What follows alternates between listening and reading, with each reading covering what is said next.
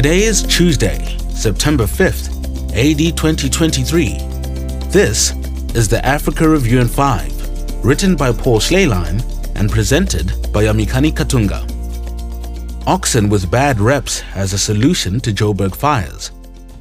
In the early morning of August 31st, flames erupted out of a 5-story building in the central business district of Johannesburg, South Africa, eventually killing 74 people, including children, in one of the worst fire tragedies in recent memory. Some of the charred remains of bodies were laid in the public streets. Residents, family members, and media outlets immediately expressed outrage, believing that the fire could have easily been avoided. The building apparently belongs to the city of Joburg, once used by the courts and later as a shelter for abused women. But the building had become an overcrowded temporary housing unit for migrants, just like the scores of other buildings throughout the city. Gangs have since hijacked the premises and now do the rent collecting themselves. President Cyril Ramaphosa called this catastrophe a wake-up call for government to provide more housing for the disadvantaged. Indeed, the solution to this problem is complex because there are so many problems at play. The first is overcrowding. The housing backlog in Johannesburg is immense, with hundreds of thousands lacking adequate accommodation. Thousands of new people flood into the city each month. The population of Joburg was under 1 million in 1950, rose to 3 million in the year 2000, and currently stands at 6.2 million. The problem is not going away. The UN predicts the population will be 7.5 million by 2035. Part of the reason for this overcrowding is that 2 of South Africa's neighboring countries, Mozambique and Zimbabwe, have employed failed Marxist policies that have drowned their people in poverty. The people need jobs, so they flood into South Africa.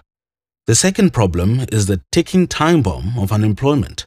The unemployment rate of working-age South Africans is 42%, the highest in the world. And while Joburg may have more millionaires than any city on the continent, the country still has 22 million adults out of 60 million that are not working or engaged in economic activity. An overcrowded city of unemployed adults is not a good combination. The way out is not easy. But here's one small solution that will help toward fixing the problem: an emphasis on personal property. It shouldn't be a surprise that the fire happened at a building that was government-owned. Of course, fires still happen in private dwellings, but rarely at this scale. Human nature causes us to care better for what we own. Conversely, governments are notorious for mismanaging property, as is easily seen by the uncut grass and broken windows at the Department of Home Affairs and government schools. According to scripture, private citizens should own property, not the government or the community as a whole. The 8th commandment assumes personal property as it reads, "You shall not steal." If there is no personal property, there can be no stealing. When we own property like a car, a radio, or a bike, we become stewards, we become responsible, we become accountable.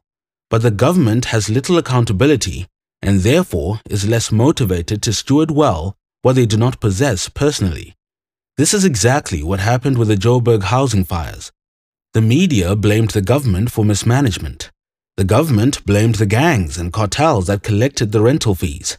No one is accountable. But if a man by the name of David, Dlamini, or Du Plessis were given ownership of the building with a proper title deed, he would have been more likely to use the building to turn an honest profit. If fires ensue, David, Dlamini, or Du Plessis would be responsible.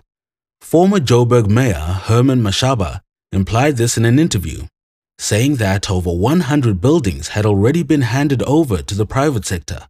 This is good. Unfortunately, the latest smoldering ruin was not one of them. Exodus 21 verse 29 gives us direction.